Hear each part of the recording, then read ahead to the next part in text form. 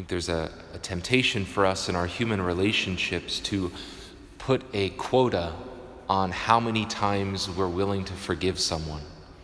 And that's kind of the mindset that Peter might have had when he comes to ask Jesus, Lord, how many times do we have to forgive? As many as 7? In that culture, in that time, Peter was being pretty generous to be willing to forgive somebody 7 times. But Jesus says 77, which in reality means there's no limit. No matter how many times somebody might hurt you or offend you, we are called to forgive.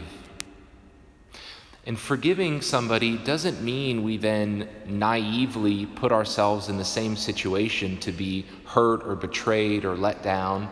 We have to be prudent.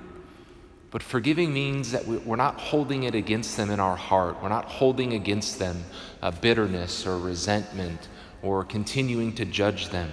But we're truly letting the past go, learning from what's happened, but not continuing to judge them and hold that against them without that forgiveness from our heart.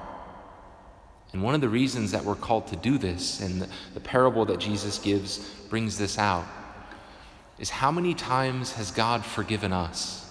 What if God had a quota on how many times he would forgive us, and after that, no more? Right? We would all be lost.